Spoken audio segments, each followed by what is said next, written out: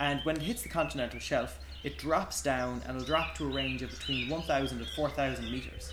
So it's incredibly deep, and you have a lot of animals down there that are relying on like marine snow, is what it's called, to feed. Today I'm talking to Jack O'Donovan. Jack is the Communications Officer at Fair Seas. Jack is blending the art of good communication with marine science to bring the message of ocean protection to a wide audience in an engaging and impactful way. Jack is a marine biologist by training and moved into comms and campaigns in 2018 and has since worked with many large international environmental coalitions and campaigns across Europe.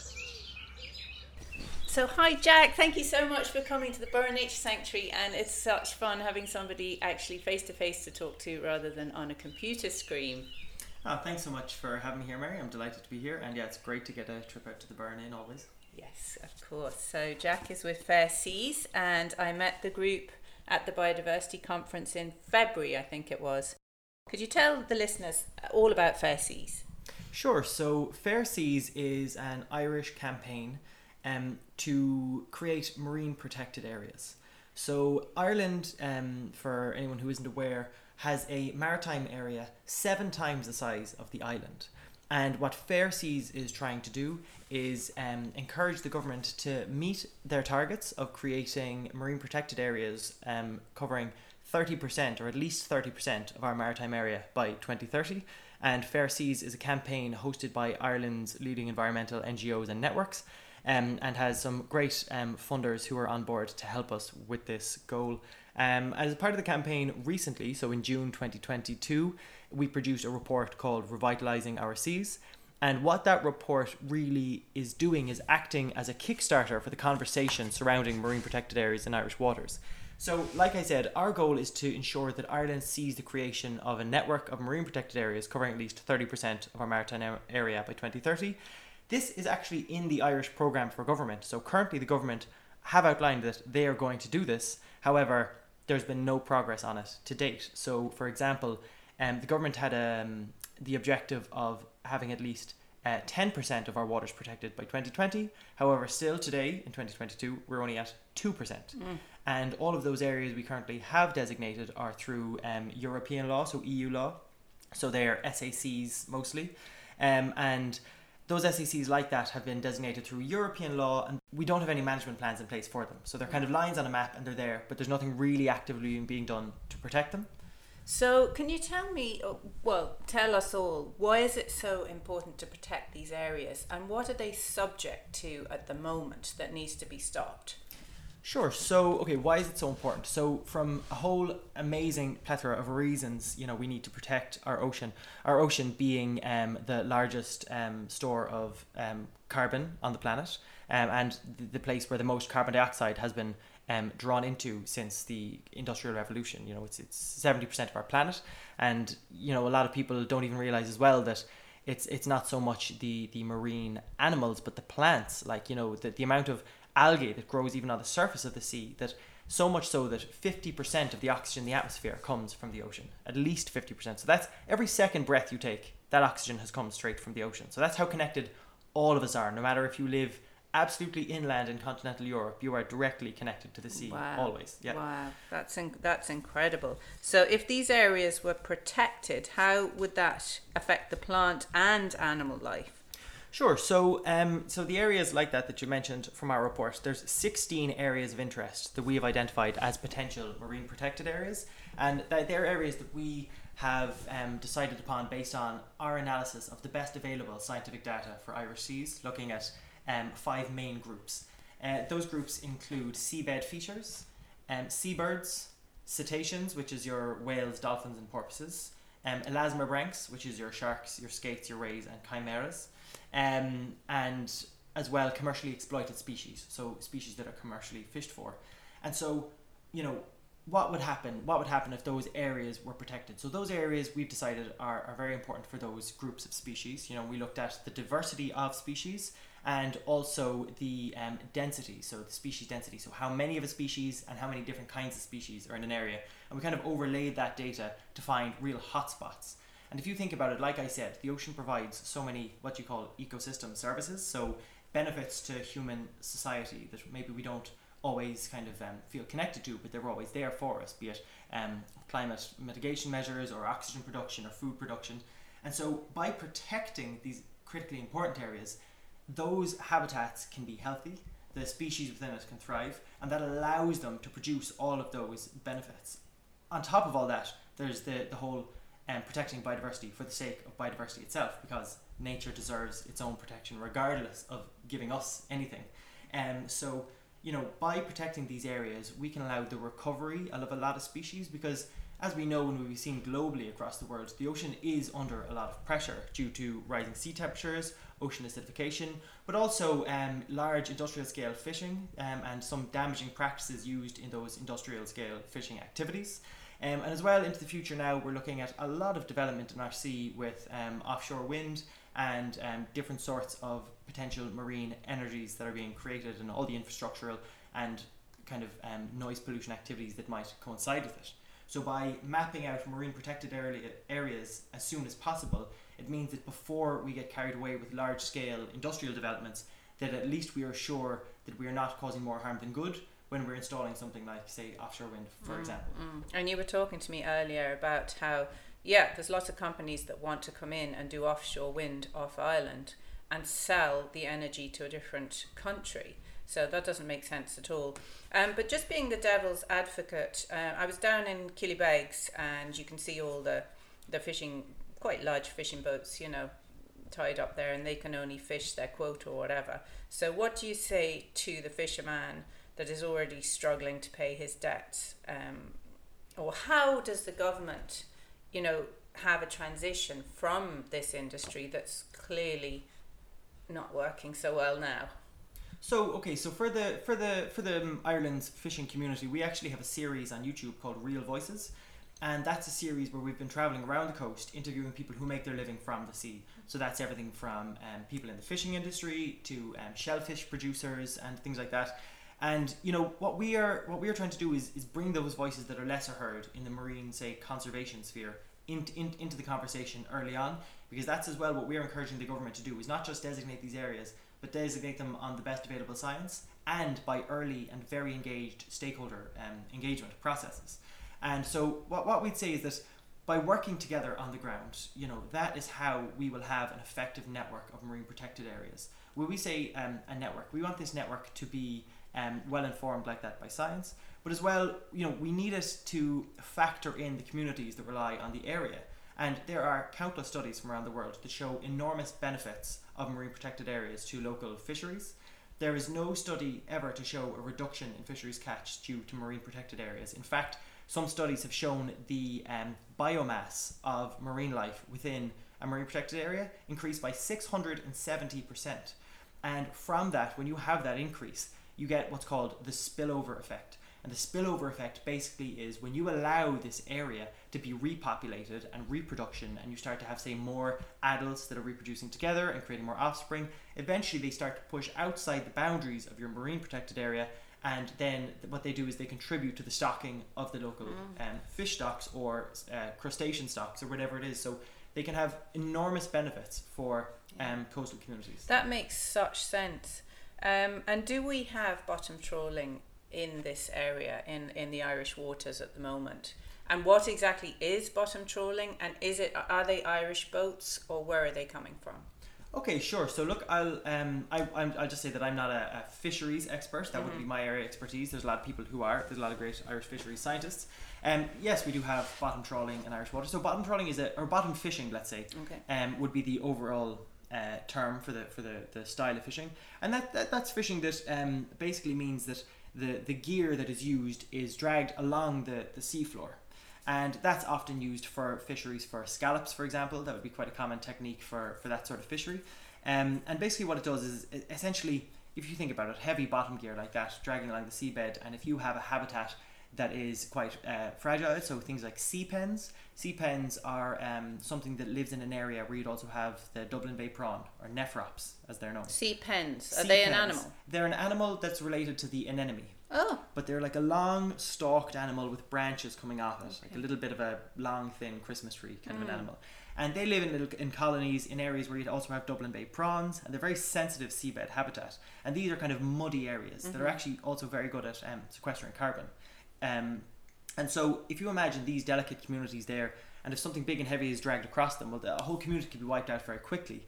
And as well, in other areas, say in deep sea areas, you might have cold water corals and cold water coral reefs. Like the cold water coral reef communities, especially in the Irish continental shelf and the Irish continental slope area, they can be thousands of years old, those communities. And to think that it's taken so long for them to develop, and they could be just wiped out in a single go. So that's really why marine protected areas are essential, because we have so much going on in our ocean at the moment. We really need to make sure that we've mapped it out correctly to ensure we're mitigating all the damages possible to the most sensitive areas.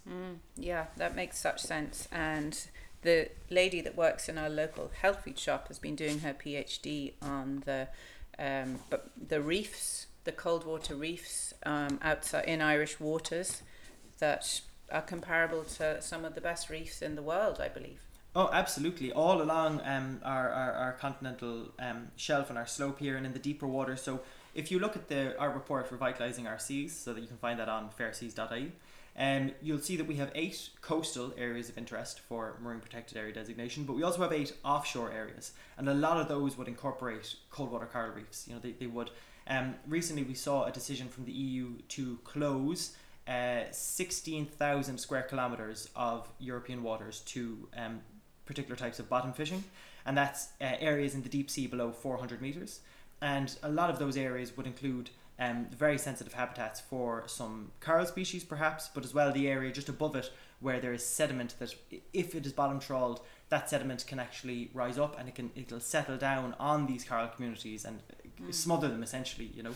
So it's an unbelievably diverse area, and not just for corals but also for a lot of deep sea shark species we have there. So the elasmobranch group we talked about, in our report we studied a whole remit of elasmobranch species, and so many endangered species in fact that exist out here in the deep sea, like the Portuguese dogfish for example is an incredible species of deep water shark that we have in our waters, but mostly found again in these areas along the shelf and deeper areas where you might also find the cold water coral reefs. So just for the listeners to picture the cold water coral reef, what have we got there? What does it look like? Sure. Well, what I would say to your listeners is the best thing to do is to search on the Marine Institute's Sea Rover project, and they've been doing surveys in all of Irish deep sea, and all the information is freely accessible. It's kind of like a freedom of information sort of a thing. You can request this data from them and they will just essentially send you the pictures and you can see for yourselves. If you go on to fairseas.ie, we also have a few photographs as well on some of our recent articles. We've used some of them, and within our report there'll be photos. But these would be communities. So imagine most people are familiar with, say, the Great Barrier Reef or the reefs of the Red Sea in Egypt, these colourful communities full of life and fish and everything. They're not dissimilar to what you'd see there. These are large coral structures down there, like large coral structures and coral gardens where you'll have assemblages of different species of corals. And people forget that coral is an animal, you know. It's an animal, and the colour of coral comes from the algae that is in a symbiotic relationship with the animal. Okay. Interesting. And it's perhaps different in the deep sea. In tropical coral reefs, a coral will get about 80% of its food from this algae. And that's why coral bleaching is so damaging, because when the sea temperature remains too high for too long, or acidification rises too high and remains that level for too long, the coral actually, the animal, expels the algae from its body because the algae can no longer survive, and then you have an animal that needs, you know, it's lost 80% of its food source, and then that's why you have coral dying off, is because if that algae doesn't re-assimilate onto the coral, it doesn't have enough food to survive and it'll die off eventually. Okay. You know, which would be different. That's a different to our deep sea, of course, because there's no light down there, you know, so it's not the same relationship. So how far down is the Irish coral reef? So it depends on which area you're talking about here, but say in the off the west coast, you know, so directly off our shore, the water stretches out and at an average depth of about 200 meters, which seems deep, but in relative ocean terms that's quite shallow. And when it hits the continental shelf, it drops down, and it'll drop to a range of between 1,000 and 4,000 meters. So it's incredibly deep, and you have a lot of animals down there that are relying on, like, marine snow is what it's called, you know, to feed. So this is the debris of all other dead plankton and algae and everything that falls from the surface, and it will feed on that as it comes down and it settles in the bottom. But you also have predatory animals down there like sharks and different things that are living down there, who also feed in the traditional sense that we'd understand. But even in Irish waters, new species are being discovered all the time. New communities and ecosystems are being discovered. There's amazing work being done out of a lot of our universities and our research institutions, and it's great to see. I was down at the launch of the RV Tom Crean, the new Marine Institute research vessel, last week in Dingle. And it's just amazing to see this investment going in to further understand our waters and hopefully lead to allowing us to better protect it. That's great that there's some positive actions, and I think when people can see what's actually there, they then understand, why we need to conserve it. So that seems very positive. Are there any other positive stories from this project or for the marine area in general? Definitely. I mean, what I'd say is just to see that, 8 of Ireland's leading environmental NGOs and networks have come together under this one banner to really, really focus on making sure this happens is fantastic. We've been quoted now in the Dáil twice, in the Dáil Chamber. Fair Seas has been mentioned, which is fantastic to know that we're getting into the minds of our policymakers. And they've been very receptive to all the information we had. And like we said, revitalising our seas it's quite a substantial report. If you include the indices and the appendixes and everything, you're talking a couple of 100 pages. But it is the first of its kind, really, for Irish waters. The government did commission a report called Expanding Ireland's Marine Protected Area Network. I think that's what it's called. So it was this expert advisory group report that the government commissioned on how should we do it. But it didn't look at any areas. It hadn't mapped out where we should protect. It just said maybe why we should do it or how we could go about it and the benefits of it. To see that a campaign of this scale is happening and that we're having positive uptake from our policymakers is wonderful. And you're getting 2 new members of staff, is that correct? Exactly, yeah. So we have actually 2 of our current staff moving on. So Regina Klassen, who is a co-author of Revitalising Our Seas with the Irish Wildlife Trust, is moving on now. So there'll be a Marine Policy and Advocacy Officer position that's currently open. You can find more information on the Irish Wildlife Trust website.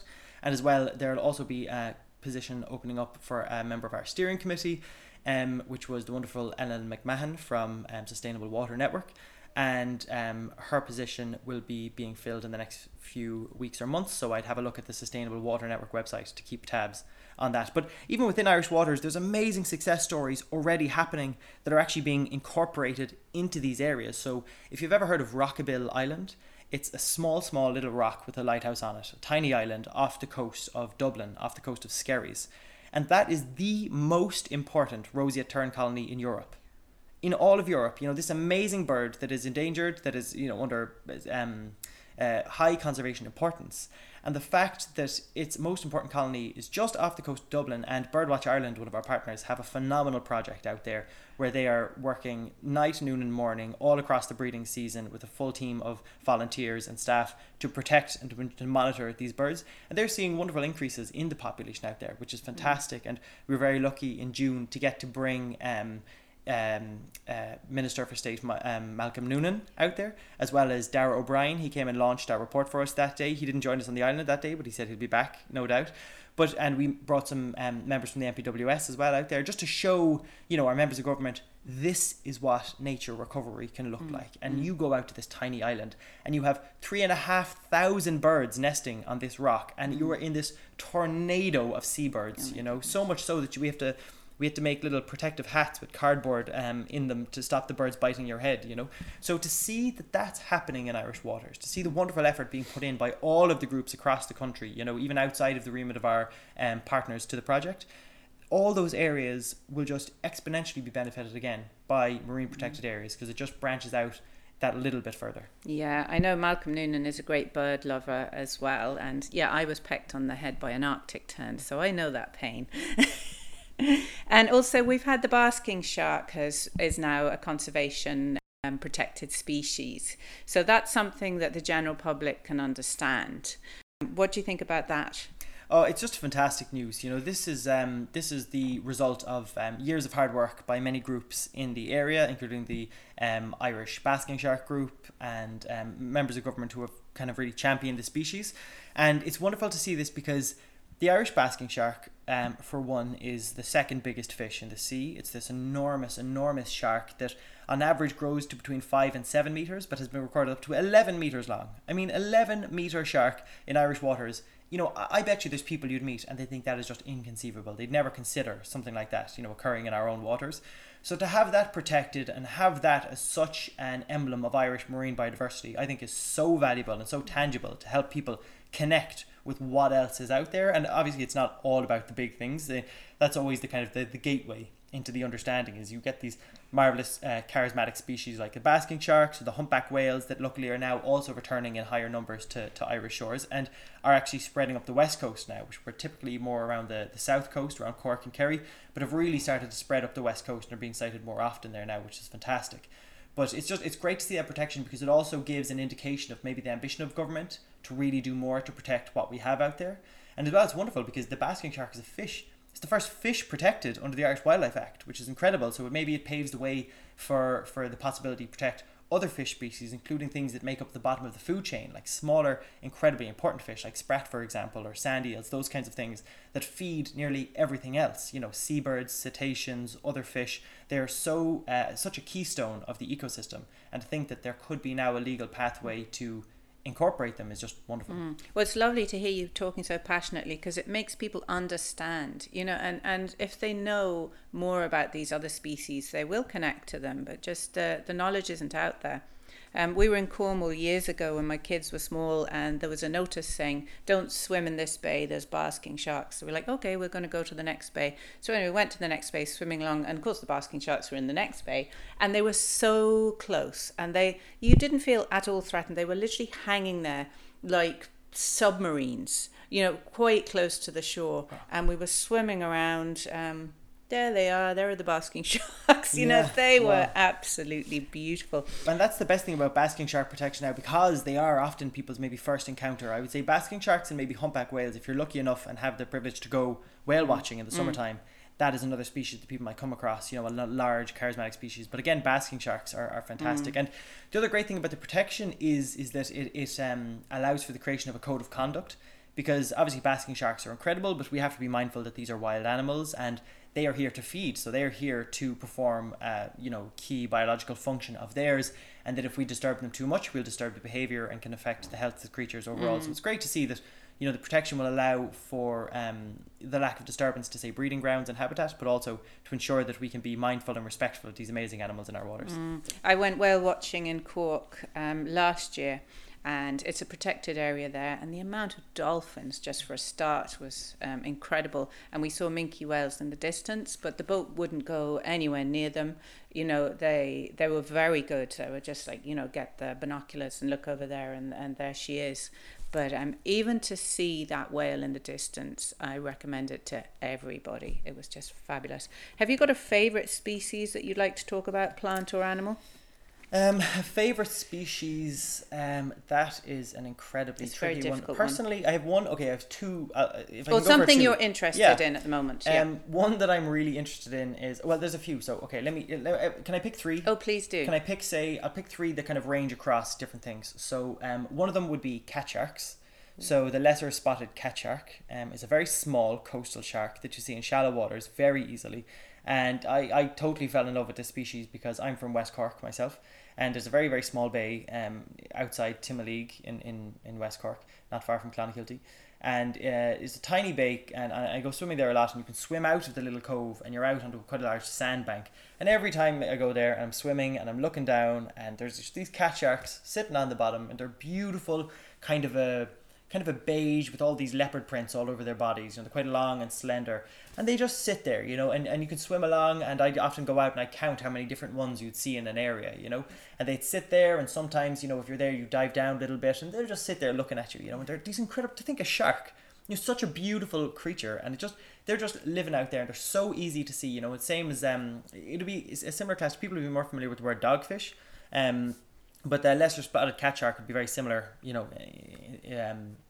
type of fish. And it's just wonderful to see them so close, and they're so easy to see. Such a, again, kind of charismatic species, I suppose. And then the other two species I guess I'd love to mention are kelp is one of them, obviously. Kelp being an algae, you know, Laminaria digitata being one of the most large species that these form huge underwater forests across our shores. And like, I'm a biologist myself, but until I was like 16, I'd say, I was terrified of seaweed. If I touched it when I was swimming, I was like freaked out. It was dark down there. I didn't want to know. It was just it was totally freaky. You never know what's going to come out of it. But until you understand, like until you know what it is and what it can support and what's in there, then all of a sudden the fear disappears and you're just absolutely amazed. So when I scuba dive myself, and one of my favorite things to do is just go along the edges of a kelp forest, stick your head in between the fronds or in between the stipe, which is like the trunk. Say if you have a tree, you have the trunk and you have the branches, and the kelp you have what's called a stipe, which is the long part that grows up, and then out of that the fronds, which are like the leaves, the fingers kind of that grow out of it. And they just support an amazing array of diversity. You'll go in there and you'll see shark eggs that have been attached to it, or skate or ray eggs that have been attached to it. You'll see sponges and other kind of algae, maybe even growing up the sides. And then inside, among the fronds, in the real forest, in the dense part, you'll see a lot of juvenile fish from species ranging from cod to all sorts of things like gobies and blennies and all these amazing creatures that live there. But they're important for sequestering carbon because they're so fast growing and they can store carbon. But they're so important as well just for creating that habitat for nurseries. For cover for these young animals. Exactly. Which is they're truly phenomenal. And I guess the other species I'd love to mention is merrill. So merrill is a species of calcareous algae. So this is an algae that forms a hard calcium skeleton, and it's a species that is it wouldn't be in the popular realm of things, but if you go to Trá an Dólín in Gararua in Connemara, which is Coral Strand, you can find it on Google Maps, up in Carraroe in County Galway. This is a beach where there are live merrill beds out in the water. But then, obviously, as the merrill grows and it dies, the merrill gets washed up, and you walk in. This just looks like a regular beach. It's a small little cove with boulders and different stuff and rocks sticking out, and you can see the sand from the car park until you walk down onto the beach and you realize there's not a grain of sand on the beach. The entire beach is merrill. So it's these little, looks like coral from a coral reef. It looks like these kind of knobbly structures, tiny small, like you're talking 1 or 2 centimeters tall, because they've all broken up, and among that then just full of shells. But it also means that the water in Trá an Dólín there is unbelievably clear. Like, it's crystal clear. First place I ever scuba dived when I was in university. I joined the local club in NUIG, and I remember going out there on the 22nd of December, and it was freezing cold in a wetsuit that didn't fit, but diving out of water and just being blown away by how clear it is. So that's another one. And merrill would be a species that would be very highly considered in the seabed features in our report, because it's so delicate. It's such a fragile ecosystem, but again, it forms these kind of a biogenic habitat where it's growing, but between it other things are living out their lives and creating their lives in there as well. Yeah, it's so important, isn't it? Like the wilderness area on our farm is just a cover for so many species. And I will put up the picture of the protected areas that Fair Seas are trying to work on our Instagram. You're so passionate, Jack, about the sea and conservation. So just before we end, can you tell us where this ignited from in your life? I guess it's hard to say. I mean, I'm very lucky that I grew up in West Cork, and we grew up surfing and swimming, and I was born on the 7th of January, so the middle of winter, but every year when I was a child I had my birthday on the beach. Oh. Yeah. And we used to go down with raincoats and a barbecue. Oh my goodness. And there'd be games of soccer, football, and there'd be barbecue and cake on the beach in the rain and the wind. Often, you'd have to resort back to going home eventually, when it got too bad. But I know I've just been obsessed with the beach and the sea for a long time. But again, people always think that, especially people who are aspiring to move into something, think you have to be extremely passionate about something. That's not the case. Like, I went to university in NUIG in Galway, and when I got there, I had no idea what I wanted to do. So even up until third year, I was still studying pharmacology, toxicology, like things that are a completely different realm from what I'm doing now. But I ended up specialising then in marine botany and in zoology. Mm-hmm. And I guess once I got into that, and I was very lucky that when I was in college, during college, just kind of worked all throughout the year to the detriment maybe of some of my grades, but managed to save up a bit of money that over the summer I could go away, and I volunteered in Greece on a sea turtle research project. Oh, lovely. Yeah. Which is brilliant, and it's great, especially for students. It's called Archelon, and it's extremely accessible. Like, there's a lot of these volunteer conservation groups now that are really just charging people money. They're really ripping people off, but Archelon is the kind of, I suppose, official Greek sea turtle research institute, I suppose you'd say, and it's really accessible. It's really cheap. Hardly costs you any money to go out there, and you sleep in a tent, on the beach, and you spend your days researching and protecting sea turtle nests. And so that really was a time to be in nature, like on your 10 hours a day on these beaches, surveying and telling people about it. And then when I finished university, I got a position as a research assistant with a group they're now called, I think, the Pacific Whale Foundation, is that what they're called? A place called Whale Point anyway in British Columbia. And I got to spend a couple of months out there on an uninhabited island researching humpback whales and killer whales. Sounds very exotic. Yeah, it was absolutely incredible. And like that, just spent, I suppose, when I should have been studying, spent more time working in pubs and trying to save up the money because I knew this was something that was going to happen afterwards. But luckily, the grades were fine in the end, and managed to get out there and spent that time. And just to be in a place, it was the first time in the world where I was in a place where humans had no claim. Like, you'd go for a walk in the forest and there'd be paths through the forest, but they're not human paths. Like, you walk in the woods here and there's all the worn trails. All the places you walk, and I remember realizing this, almost coming face to face with a black bear one time, where I was walking and I thought I was kind of lost, and we were with a group and we got lost and we thought we were following the trail that the group had made, until all of a sudden we come like nearly face to face with this black bear. Really? And realize this is the black bear's trail and this is the wolf's trail, because there's no people here, the only people. And did you see him straight on, or was he was just the far side of a bush. Like, we came and we were walking, we split up from the group, we lost them. And then we were calling. We said, "Hey, we're here." We ran up to this bush, and we just got to the other side of a kind of like, like a big gorse bush with a bit of bramble or something like that. And we just got up to the other side. We're like, "Hey," because we heard them walking, and all we heard was, and you're warned about the bears, and you have bear spray and all this. We lost a little bit of audio there, but just to fill you in, Jack made a lot of noise, clapped his hands, and jumped around, and the black bear ran away. Have you any book that you'd like to recommend to the listeners? So let's see. I actually recently only started listening to audiobooks because I'm a terrible reader. I think maybe I don't have the patience, or just for sitting still for that long. I've never been good at it. But one book that I think actually is really important, especially for Irish people, and people living in Ireland, would be the book called 32 Words for Field by Moncon McGann. And important, not in the context of, if you know nothing about the Irish language or Irish or have any interest in it, it doesn't really matter, but more so to show that we had, and hopefully we'll have again, and still have in some parts, such a connection to the land and the landscape. And I know Moncon has a new book out actually called, what's it called now? He's some new book out now anyway, something like Speak for the, I don't know, Listen to the, I don't know. Anyway, I a new book. Yeah. And the book basically, I'll get the name. I'll put them in the show notes. Oh, great! Yeah, and I haven't read the new one yet now, but it talks about the fact that language, the Irish language, was used really so much more intimately, maybe, to help us describe and tell stories of our landscape. And the fact that 32 words for field, it means that fields are not just a field. The word, you don't just have a word for field. You do in modern Irish now. People use different words, but the word would be far more descriptive, and it would depict the exact purpose of the field. And actually, if I'm going to be 100% honest, my favourite book I've ever read was a book that a neighbour of mine in West Cork wrote. It's like the memoir of one of these old boys who lived on the road. His name was Dan Crowley, and he wrote a book called My Time in My Place. And he lived his whole life on this one road. He saw the road turn from a dirt track to a tarmac road. He saw the introduction of electricity to the area, the introduction of the electric fence to the area. Like, he saw, Dan probably died 10 or 15 years ago now, and he was 80 something when he died. So, he'd seen a lot of changes in his time. But the interesting thing is, like, between, say, where our house was, our family home, and Dan's farm, there was 2 big fields.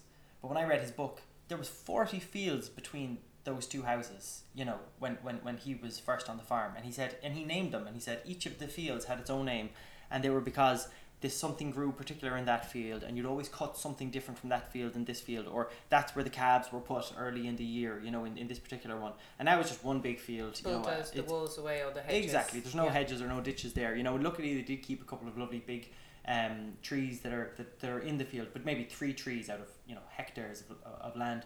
And again, look, that's no detriment to the farmers, and even Dan, who would have known a lot about it.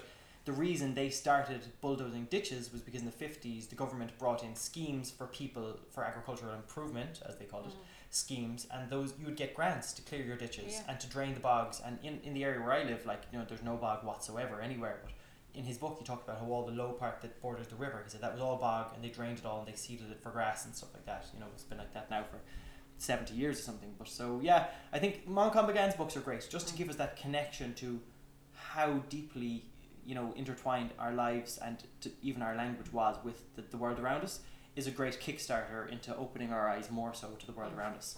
Yeah, and I think Irish people have that in them still, but they don't quite understand it because they have been separated slightly from the land. But there is a kind of a longing to get that connection back. So thank you so much, Jack. It was a really, really inspiring interview.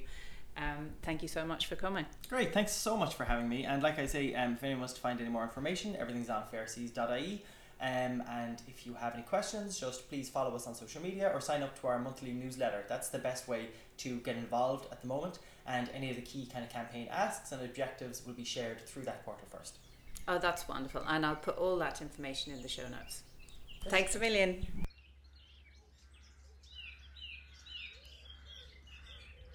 News from Bar Nature Sanctuary. This week's episode is 1 week late in respect of Eilish Birmingham, Roy's mother, whose funeral was last Sunday.